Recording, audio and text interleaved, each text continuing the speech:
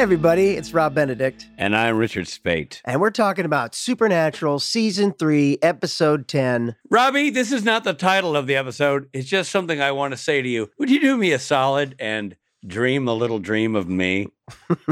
Done. Now, what's the title of the episode? You. Dream a little fist in your face. Dream a little dream of me is the name of the episode. But before we get into it, I want to ask you to do me a favor. Would you ever? I got real creepy for a second. Will you follow us on Instagram and Twitter For a second. at SPN Then and Now? Hey, get a little closer to the speaker, would you? Hey, I want you to. No, please follow us on Instagram or Twitter. That's where we are at SPN Then and Now. There, I said it. Yeah, man. About time. Now it's time for the summary. This is where Rob Benedict free forms a description of the episode from memory. Robbie? Bobby is attacked by a woman in a dream. Wow. While sleeping, a maid from the motel he's at is unable to wake him. So once they get the message to Sam and Dean, they rush to the hotel. But by the time they get there, he is in a hospital in a coma. Please, quick side note to any maids who might clean up my room. Please don't try to wake me up like that woman tried to wake Bobby up by violently shaking him. And by the way, I'm not exactly sure what she saw in Bobby's sort of still figure that made him think he was not just asleep. That seemed very brazen on her part to go over there and give the man a shake. Yeah, it was. She was operating it at a cold open pace. But save it for the review. Okay, so there he's in a hospital. He's in a coma. The doctor tells the brothers he doesn't know why it happened or what's causing it. Bobby, he's just in a coma. So he starts dreaming about his wife, and we discover that he's possessed by a demon and that Bobby had to kill his wife in self-defense. So this is actually a nightmare. Oh, no, that's not good. Yeah. So the brothers discover Jeremy. There's Jeremy. I discovered him. Ha ha. I can claim Jeremy. And I'll call him Jeremy, a college student who is unable to dream due to a childhood trauma from a physically abusive father. He was given an experimental drug that allows him to enter other people's dreams. If he kills you in your dream, you die in real life. Bummer. Like the movie Dreamscape. Sam and Dean find out that Bobby was investigating Jeremy and the doctor that gave him the drug. The brothers try to figure out how to get some of this root so they can confront Jeremy and possibly save Bobby. They contact Bella for help. She shows up to the brothers' motel room. It's Bella. Boy, oh boy, what a hot scene this was. She wakes Sam up. He happens to be having a dirty dream. She's not wearing much. And so they go onto the bed and they're kissing and stuff's happened. And then boom, he wakes up. But guess what? Then she really comes in the room. It's no dream. It's Bella. And she's brought them some of that magical root. The brothers put it in a motel safe next to the Colt. Once Bella leaves Sam and Dean, they ingest the root and go to sleep. They're able to enter Bobby's dream and tell him to wake up. However, while there, they encounter Jeremy, who now wants them all dead. They discovered him. The boys can't find Jeremy in the real world. Then they try to stay awake, but Dean eventually falls asleep. Sam takes some of the magical roots so that he can enter Dean's dream. Sam finds Jeremy, but Jeremy gets the upper hand and is able to tie Sam to the ground. Jeremy proceeds to beat him with a baseball bat. Sam focuses and is able to control dreams too. He manifests himself as Jeremy's father. This creates a distraction long enough for Sam to break free and beat Jeremy to death with the bat. Meanwhile, Dean is dreaming and he's being confronted by a demon version of himself. That's right. It's Dean versus Dean. And the demon Dean chastises... Hold on. It's not Demon Dean. It's Deanman. Right. It's a Deanman. It's a Deanman. So the Demon Dean, or the Deanman, chastises him and tells him he's only a good little soldier and this is what he is doomed to become. After Sam kills Jeremy, both of the brothers wake up in the Impala. The brothers eventually make it back to the motel room to discover that Bella has stolen the Colt. Damn that Bella, every time. Dean tells Sam he doesn't want to die and go to hell. And that's all Sam wanted to hear. I got to tell you something. Yeah. I understand this episode less after hearing that summary. That was confusing. I had a hard time. I'm not sure your performance was up to snuff there, Robbie. I got lost a couple of times. I got lost, and I was reading it. Oh, man. Anyway, it's time for RRR, Rob and Rich Review. I liked it. Well, I know you like that Bella. Yeah, I do. But more than literally that, the whole time that dream sequence was happening with Sam and Bella, I thought, oh, boy, Robbie's shifting uncomfortably during this whole sequence. I'm glad I'm not there with him. Gross. To hear Rob will suddenly start breathing loudly through his nose. Well, I need to hear that. I started thinking now maybe Rich will come around about Bella. But nevertheless, here we are. But more importantly, I love what's going on. I love this idea. That movie I referenced, I think it's called Dreamscape, was one of my favorite movies growing up. I just love that concept that you could go into other people's dreams, or Inception, that there's dreams are something you can go in and manipulate. And I love getting this backstory from Bobby about his wife, which I was like, did I know this? Turns out I don't think we did. This is new information, right? About his wife, and he had to kill her. Then the whole thing, then about Dean's dream, when finally, Dean has to confront himself and finally comes around about this idea that he's going to die at the end of this season. Yeah, man. A lot going on. A lot of moving parts. I thought it was okay. I didn't love this episode. Okay. I thought the Jim Beaver storyline was super cool. Jim was acted his face off, and I thought stylistically it was great. I thought Steve Boyum crushed it. I enjoyed it, but I didn't love it. So, it's a good one for me, not a great one. And I think, honestly, where it was exciting. And then there was some conversations that I just felt like just went on and on and on and on and on. But I thought the dream stuff was like the jumping between the dream and reality stuff was great. I think, and I wasn't as interested in the Jeremy story as much as I was the Jim story and then the Dean versus himself story, which I thought that was a really good scene. I did think it was cool the way Jared Kipp brought the dad back. That was an interesting way. It was. That was. But cool. I also then felt bad for that kid. Here's a kid who literally did get hit by his dad with a baseball bat. True. And then they bring back his dad to beat him up with a baseball bat in his dreams. I mean, it was pretty brutal. Yeah, that was brutal. Stark. I have written here in my notes. My notes came back with my notes this time. Oh, God. For the notes. The first note. You know what, Trey, buddy, put some like sound effects of like dogs barking and thunder and lightning. Because Rob's notes are back. Rob's notes. Arf, arf, arf, arf. Dean's Zit. The performance of Dean Zit. There's a hospital scene where Dean's got like a blackhead or something that's covered up. And in my HD iPad, I really could see it very clearly that Dean's got like a blackhead or something with makeup over it. Dean or Jensen? Jensen Ackles. You saw a blemish on Jensen Ackles' skin. Yeah, and I just wanted to give props out to the performance of that blemish, or a zit, we would call it back in my hood. Back in your day. The other I wrote is Sam's the smart one. I just love that we keep sort of like really hammering on the fact that Sam's the college kid. And it just dawned on me, like Sam's always the one that comes in and goes, all right, I've been doing the research. Turns out there's a flower, it's called this fruit, or you know what I mean? Yeah.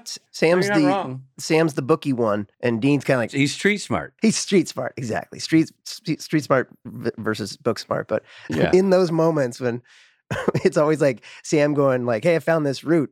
He's like, so what? I ate a root, then all of a sudden I'm like this. You know what I mean? That's kind of like, and Sam's like, set up the exposition. Yeah. Well, no, Dean, you got to put one of Bobby's hairs in there.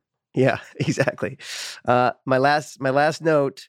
I wonder if this was made before or after Inception. I don't know either. I can't remember when. I think this is after. Did you know that it was not a hair on Bobby's head, but a chest hair that they were consuming?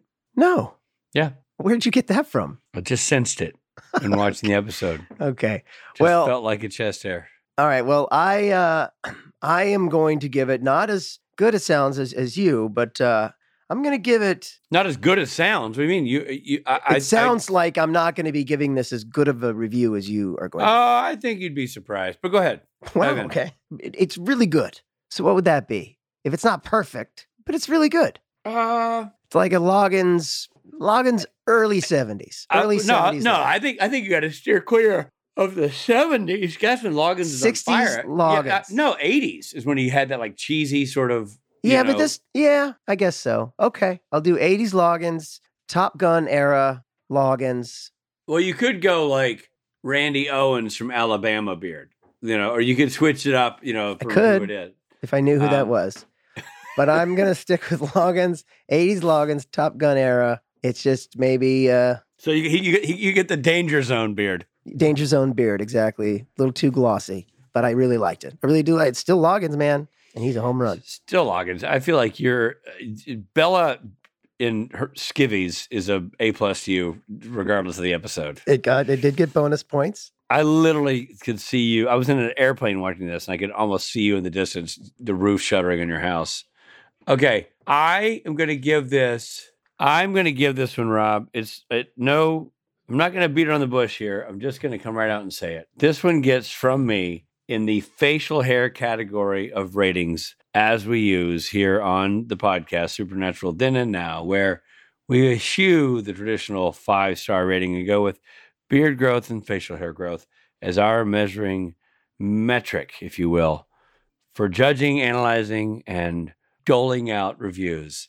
This is the review I'm giving it in facial hair form. Okay, Are you ready? Yeah. I hope they're listening to the podcast on that ×2 speed. Well, I was dragging that out because I needed my hair to grow a little longer on my beard, and now poof, I'm giving it a me. Right now. You're giving it a you. Right now. I've got a nice kind of even growth beard, nice full, look, that's a full mustache, Rob. Right? Okay, so, there you go. Kind of full, kind of whatever. And then, so what you're saying is you didn't love your beard. You don't love your beard. This is beard. It's got it's not perfect here. I don't have I have a kind of a bald spot in the top of my chin, some gray patches. It's not perfect. It's all right looking. I can go. Can I go out on the town? Sure. Okay. You know what I mean? Okay. But I'm going to go with, not just Rich Spate beard any day. Rich Spate beard as of March 1, 2023, this moment, this time, this podcast. Okay. Great. So you got a Danger Zone logins and a March 1st, 2023 Rich Spate. Happy birthday, Jensen Ackles. Exactly. It's my Jensen Ackles birthday beard. It's an homage to Jensen. That's right. In beard form. Yes. Okay. On me. Very good. Very good. Well, you know what? We got to get on to our interview now because we have waiting in the lobby. What a coincidence. It's our very own Jim Beaver.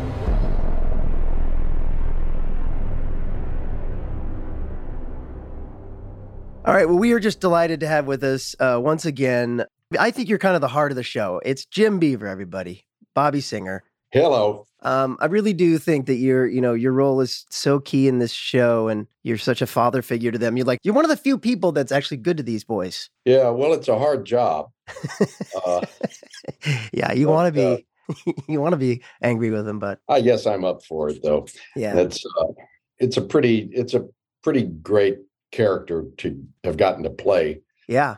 Except for a few sore heads out there. Pretty much everybody likes Bobby. And there's a connection that the character has with the fans, I think, that is really strong and very personal to a lot of people. Yeah, what you represent. Yeah, I think it's a slot in the family dynamic that a lot of people are looking for something they can relate to. Yeah, it's a bit of normalcy. I mean, it's normal, and it's fictionally, it's normalcy for the boys. But watching the show, you're just like, this is the voice of reason. You're the one who's a lot of times going, Sam, get a hold of yourself. Or Dean, get a hold of yourself. But in this episode, this is such a great episode for you. You're really the one who's teetering because you've been trapped in this dreamscape. Yeah. You remember Dream a Little Dream? Yeah, I vaguely remember that one. You're trapped in a dream world. Yeah. Where your wife is come back as sort of a ghost and is haunting you. Yeah. I do remember the episode. Right. Just,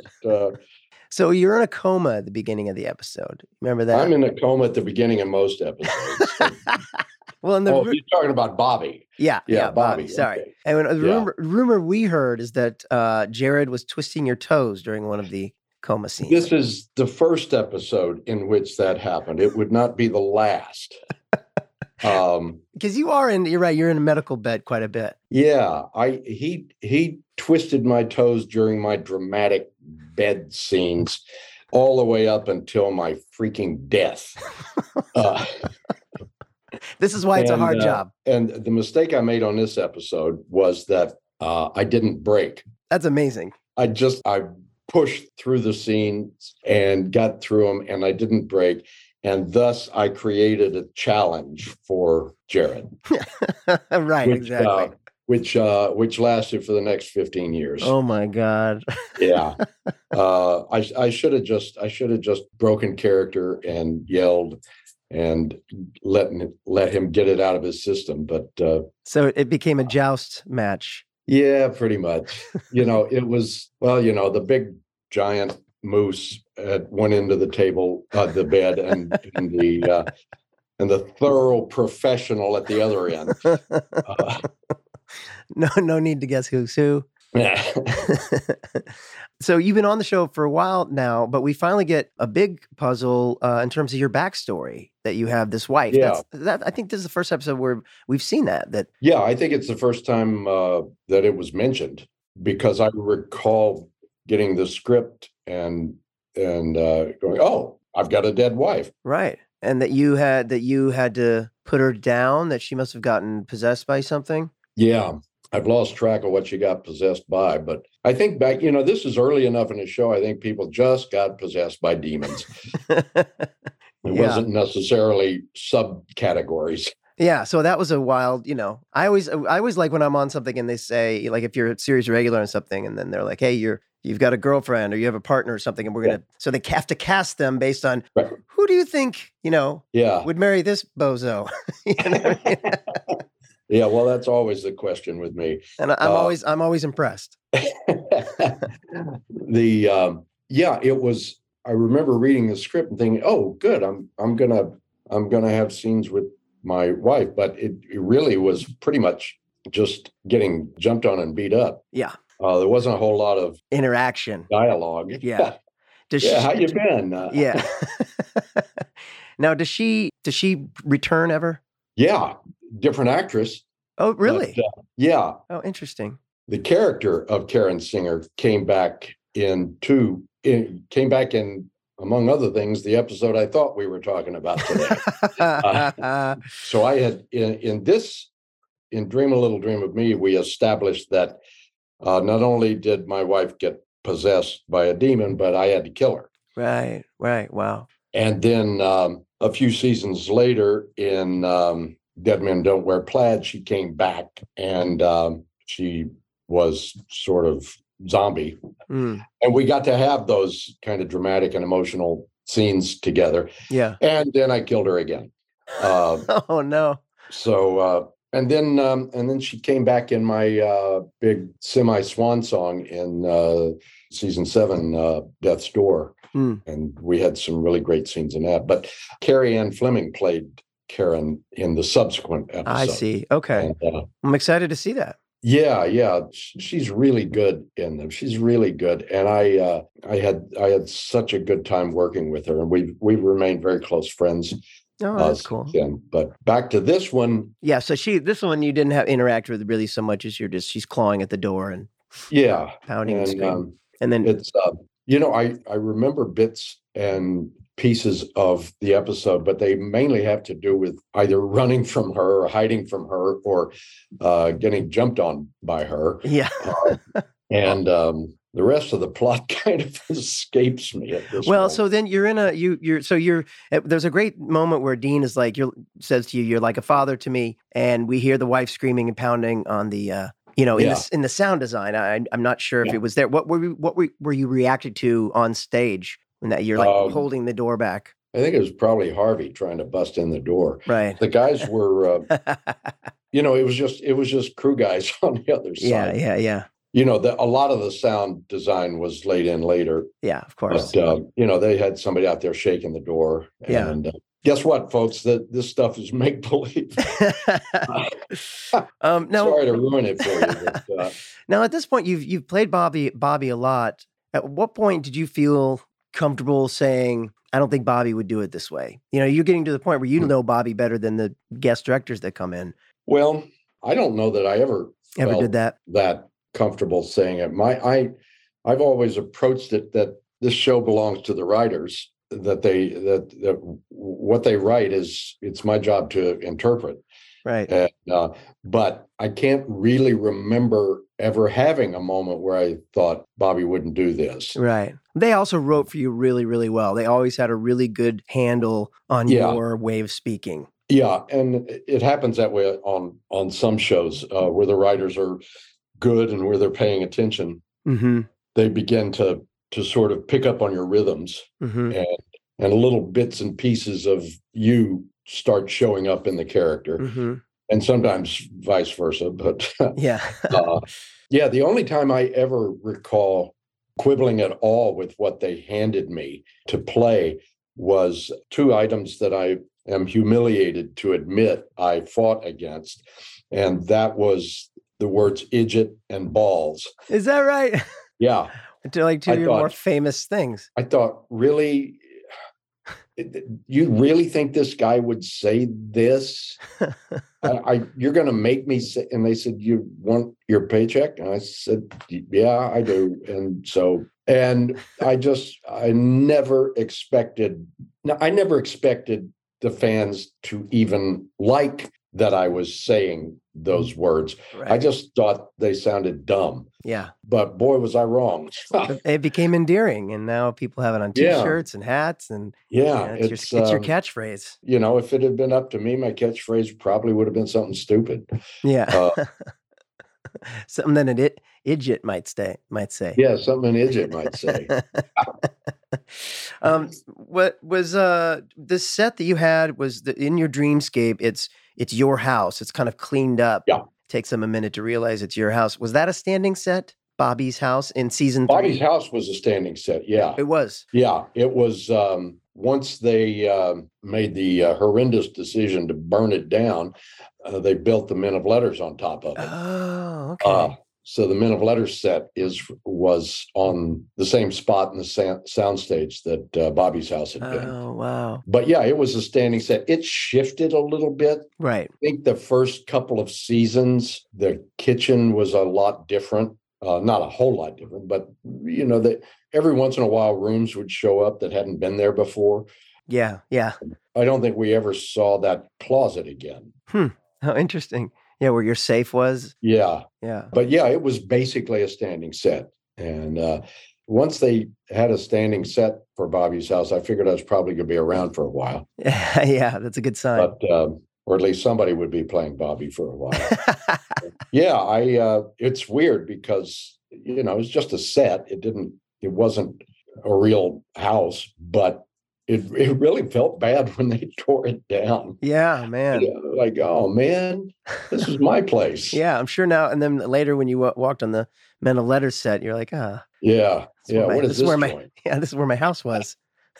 Yeah. And of course, by the time I came back during the Men of Letters period, I'd been away for a while. And I didn't know what the Men of Letters were. And I'm still not sure I know. But yeah, But all I knew is that somebody had torn down a house and built a McMansion there. So yeah, with spiral staircases and everything else. Mm-hmm. Yeah. So there's in this, there's big sequence in the big dream sequence, and it's really the first time we see Bobby vulnerable and scared.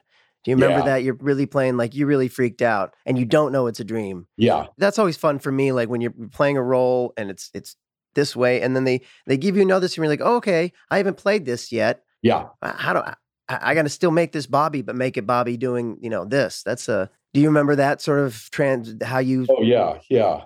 Because up until then, Bobby had pretty much been the cool-headed guy with most of the answers who wasn't very flappable.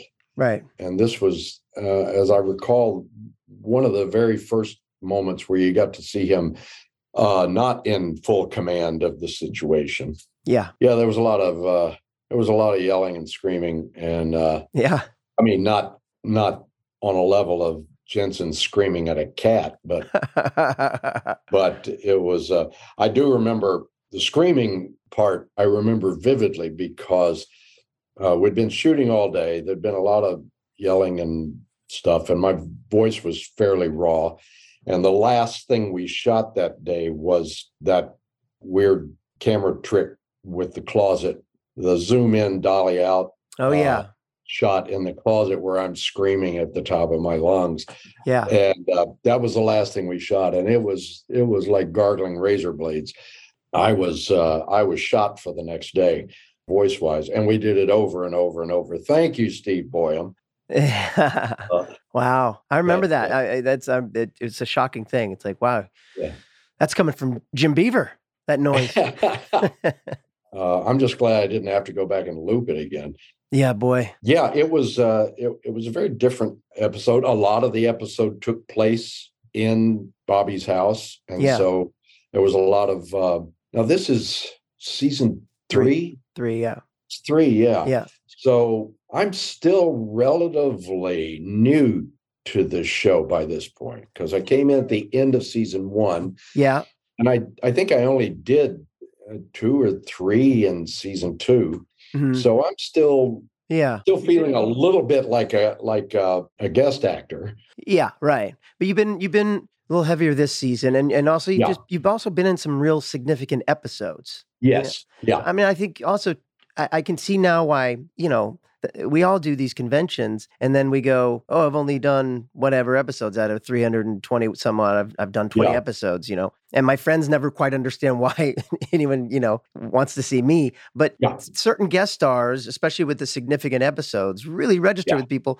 And that's why, as someone who's watching the show, I go, oh yeah, Bobby's in. He's got to be in damn near every one, because you really feel like you're such a. Except I'm but the truth is I'm only in about 20% of them. Yeah. Yeah. But my God, the impact. Yeah. Always.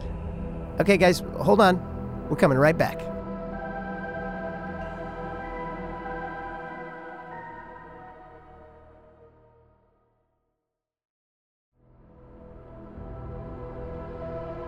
Thanks for listening, everybody. And now back to the episode.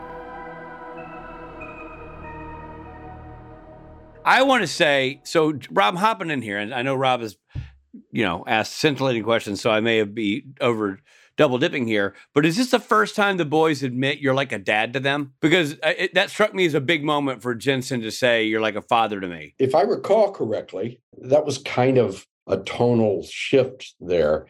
There had been moments, and I'm not sure if they were before this or after this, but around that time was the first time that Bobby kind of stopped being just this guy their father had known.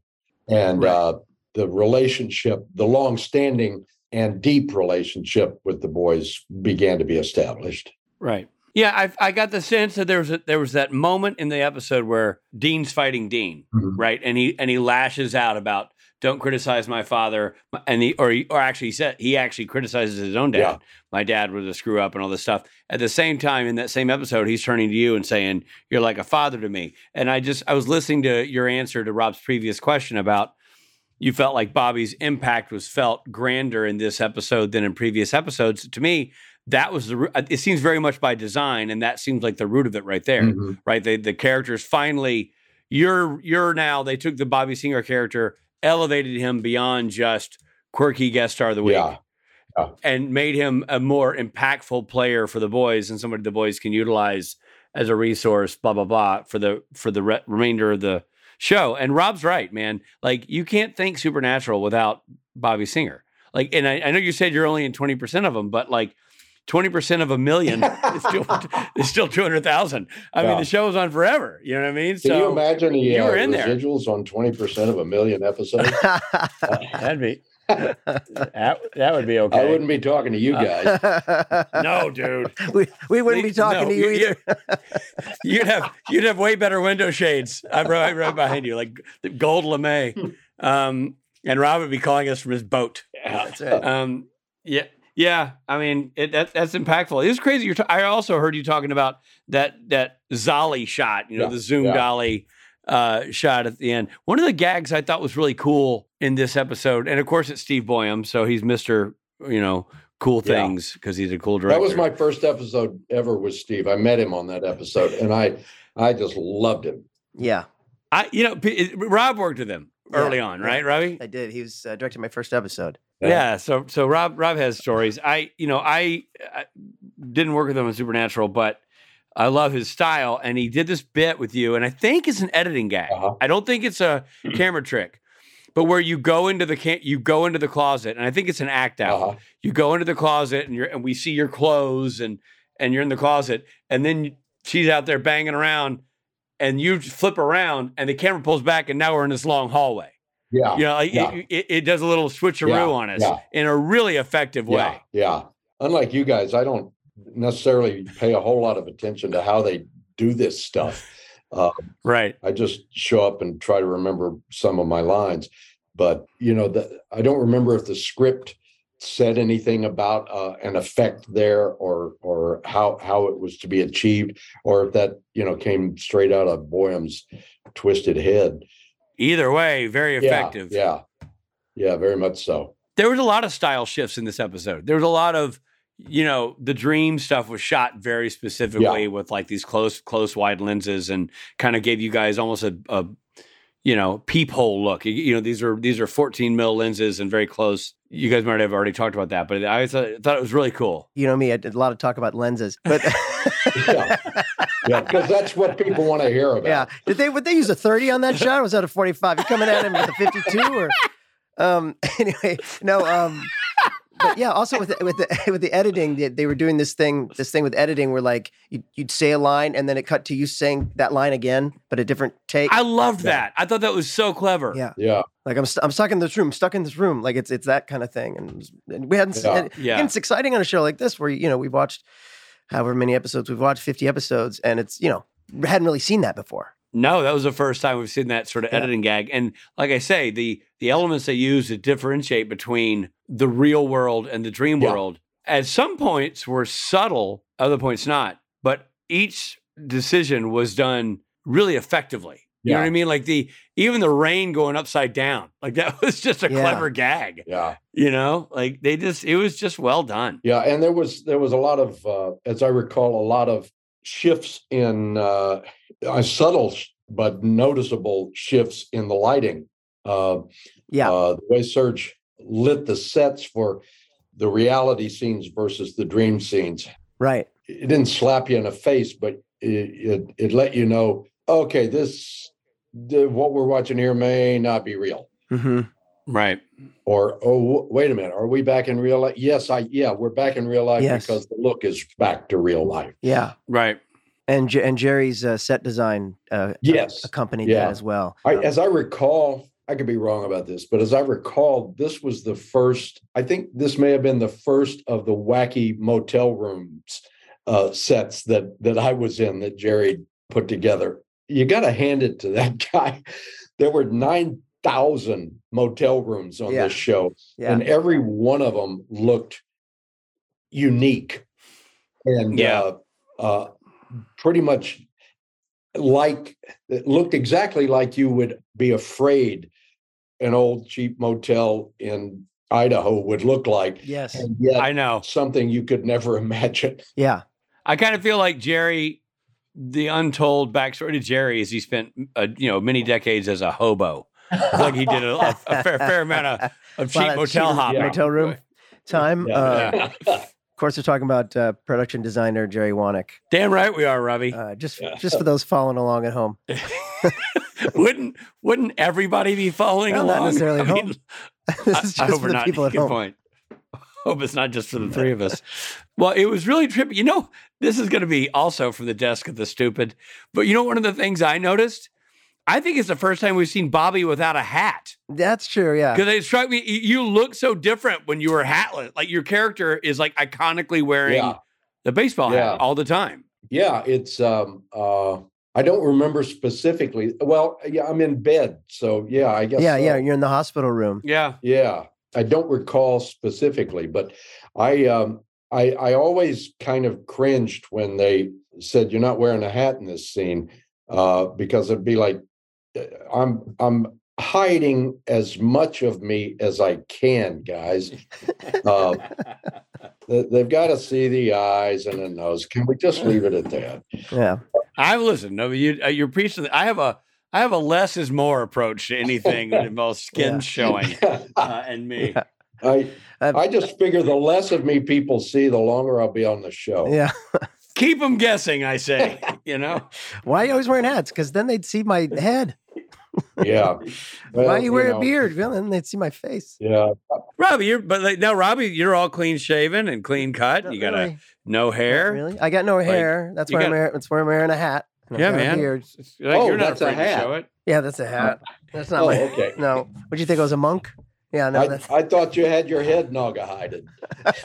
Yeah. Well, like all the kids are doing these days. Well, on that note, Jim, we won't waste any more of your time. We're so happy that you came on to talk to us. And you know what's going to happen is you're going to come back and you're going to talk about the episode you thought you were going to be talking about today. Yeah. Oh, what'd you think you were talking about? I thought we were talking about Dead Men Don't Wear Plaid. Oh, well, then we'll bring you back and talk to you about that one. It's an episode I'm in that my dead wife is also in. Different actress. And they both start with D's. So you can see how a young fellow like me might get confused. Listen, nobody gets more confused than we do. So good news is now we've got our guest for that episode. Yeah, exactly. No more hunting. Yeah, and I'll just beforehand I'll watch this episode, so I'm up to date. Perfect. All right. Well, thanks, Jim Beaver. We really appreciate you. Jim Beaver, everybody. Thanks, guys. Pleasure to be here. Good to see you. Hope I'll see you soon. For sure. Indeed, sir. See you, buddy. Hey there, this is Jared Padalecki, and I hope you're enjoying the episode. But we got to pull over for a second for some messages.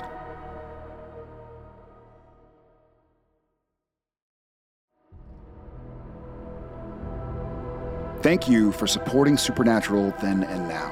And now, back to the show. How about that, Jim Beaver? Yeah, how about it? I was hoping he was going to whip up some Frito-Lay corn chip dough in the middle of the interview, but no, nothing doing. We should add him say something in Japanese. Like, hello, would you like some Fritos? Yeah. But I love Jim, and what a sport he was to He's the really best. I love Jim. I'm not laughing at Jim. I'm laughing at you're like, how about that, Jim? He didn't know what episode we were talking about, so it was really nice. It doesn't matter. You're talking to Jim Beaver. It could be an episode of NCIS. Nobody cares. It's Jim Beaver. He's a charmer. He really is. We love him. Man's a journeyman with tons of personality and tons of stories. It really doesn't matter what you're talking about. And like we said, such a huge part of this show. Oh, such a huge. Heart of this show. Well, let's get into some of the mythology around this episode. Mythology. Okay, so dream walking, the ability to travel into one's own or another's dream in a conscious state. The fancy word for it is oneironautics. Aeronautics. One aeronautics. Oneironautics. But you can say one aeronautics. Oh. Yeah, one aeronautics. But oneironautics, okay? Only, I got it. Only for the erotic. There you go. Wait, what? Go ahead. Dreamwalking exists. It's a different kind of dreamwalking. Dreamwalking exists in many cultures around the globe, including African, ancient Greece, pagan, Tibetan monks, and the indigenous peoples of the Americas. I feel like it probably exists in other places, like maybe your house. But sure, we'll narrow it down to those folks. Did you know that the African dream root, i.e. Selene Capensis, is a real thing that has been used for millennia? I have tickets to see Selene Capensis in Vegas. Can't wait. Voice like an angel, that woman. Did you know that the real thing has been used for millennia by shamans in the southeastern valleys of Africa? There, it is used in various ceremonies, including mortuary rituals and 3-day vision quests. It typically only affects a person while they are asleep and dreaming. Rob, I think I know what you're doing next, Burning Man. Well, I was going to say, this just screams ayahuasca to me. It screams Rob's next weekend. Let me ask you a question, maybe unrelated. Did you ever sleepwalk? No, I never have. Huh. I did one time when I was a kid. It's terrifying. I've done sleep talking where somebody will wake me up and go like, dude, you're talking to Blue Streak. But I've never done the sleep walking. Oh man, I don't want to hear you sleep talking. It's got the same inaudible diction as my waking voice, so you wouldn't know what I was saying. But all the anger. Oh yeah, all the rage, but half the audibility. All right. It's time for Fun Fact. The name of this episode comes from a song from 1931 that was popularized by the Mamas and the Papas. Sadly, it didn't come from the 1989 film starring Corey Feldman and Corey Haim. That's a bummer because really, it'd be nice to have that classic song on that classic film. You know what I mean? Totally. One Corey, okay.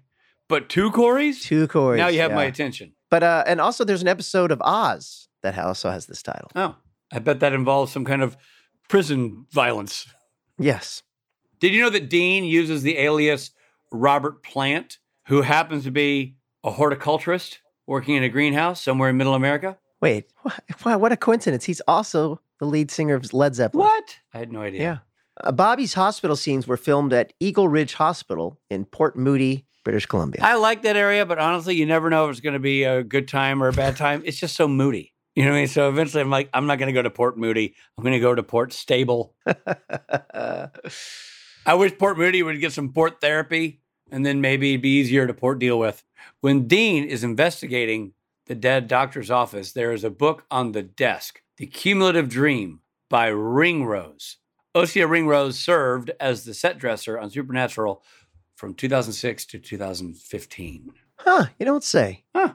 The original broadcast of this episode featured the following songs. Long Train Running by the Doobie Brothers. Finally, yeah. I didn't know that song was ever in a Supernatural episode. I didn't either. Rob and his band Loud and Swain, along with Jason Mans, have been playing Long Train Running to kick off every Sunday at every Supernatural convention for the last decade. And I had no idea that song actually was relevant to the series until watching this episode. Me neither. And then I was like, of course it was. Originally, Jason Voorhees from the Friday the 13th movies was going to appear in one of Dean's dream sequences, and they were going to fight. 3 days before filming, they found out they didn't have the rights. That's a bummer. Sorry, Jason Voorhees, or guy who plays Jason Voorhees, who would have made a nickel. Yeah. Additionally, it was going to be John Winchester browbeating Dean in the final confrontation rather than a doppelganger. Unfortunately, Jeffrey Dean Morgan was shooting Watchmen and was unavailable. Oh, that old excuse. I'd love to be there, guys, but I'm shooting The Watchmen. Bummer, that would have been cool. It also, interestingly, I think Watchmen shot down the street from Supernatural. So, oh, really? Yeah, too bad he couldn't scoot over there. Well, this was a fun one. Really good one. Loved it. Really good. Jim Beaver anchoring an episode that had a lot of father-son themes, always a strong theme for the boys. And Jim's a great actor, great guest on this podcast, a great guy all around, and United States Marine veteran. So, just a good guy. And you get 2 Deans. Yeah. 2 Deans for the price of 1. A little double Dean action, you know what I'm saying? Double Dean. You get a Dean coming and one going. Dean squared. And here we are, come to the end of the episode. So many jokes there that we're going to leave on the table because you know why? We don't want to be canceled. And we appreciate you. Thank you for listening. We do appreciate you. Listen, we have a Patreon. Join the Patreon. Check out all the extra gear, the live streams, and all that good stuff. But heck, if you can't afford that, if that's not your thing, that's fine too, man. Just keep listening. We love having your ears on our podcast, being part of what we're doing. So thank you for being here. We'll talk to you soon. Yeah, you will. See you next time. This episode of Supernatural features Jared Padalecki as Sam Winchester, Jensen Ackles as Dean Winchester. Guest stars include Lauren Cohen, Tim Beaver, Elizabeth Marlowe, Cindy Sampson, and G. Michael Gray. Aw, G. Gee, Michael Gray. Dream a Little Dream of Me was written by Catherine Humphreys and Sarah Gamble and directed by Steve Boyum. Editing by Anthony Pinker. Music by Jay Greska. Executive produced by Eric Kripke and Robert Singer. The original broadcast of this episode featured the following songs. Long Train Running by the Doobie Brothers. It also featured Dream a Little Dream of Me by Mama Cass Elliot. This episode originally aired on February 7th, 2008. This episode of Supernatural Then and Now was hosted and executive produced by Richard Spade Jr. and Rob Benedict. Produced by Stephen Hine. Written by Stephen Hine and Haida Holscher. And edited and associate produced by Trey Booty. What's up, Booty? Music provided by Tim Wynn. The episode was recorded with the help of Sonic Fuel Studios. This podcast is from Story Mill Media. Follow the podcast on Instagram and Twitter at SPN Then and Now. And become a member of the podcast at patreon.com/SPN Then and Now.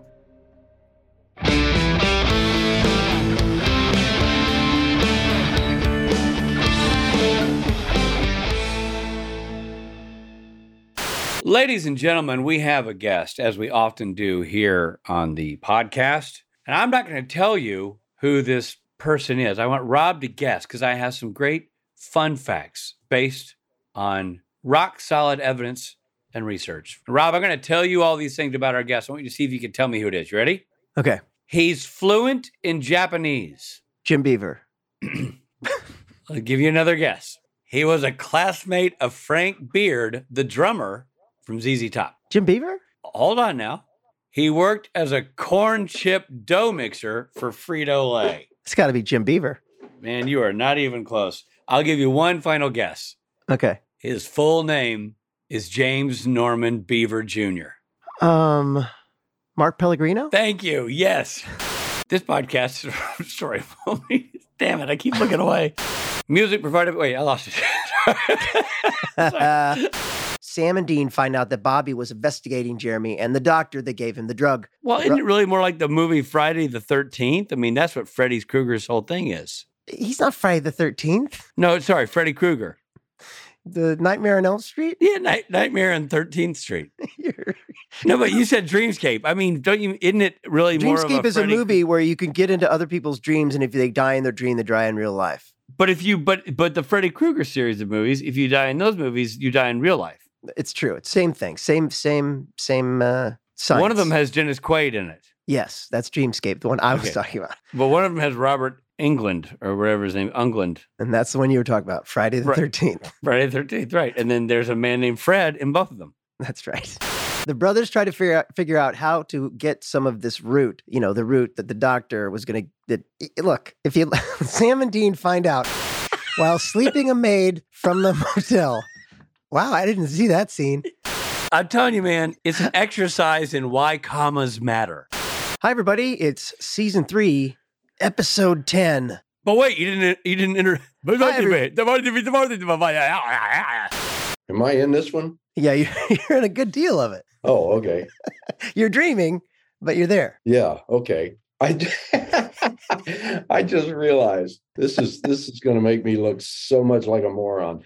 I just realized this isn't the episode I thought we were talking about. Oh, really? Well. So, yeah, okay. I had all this stuff to talk about. Oh, man. Well, I can walk you through it, and it's basically the same. It's you and the boys. Oh, no, I mean, none of what I say is going to make any sense anyway, so what does it matter?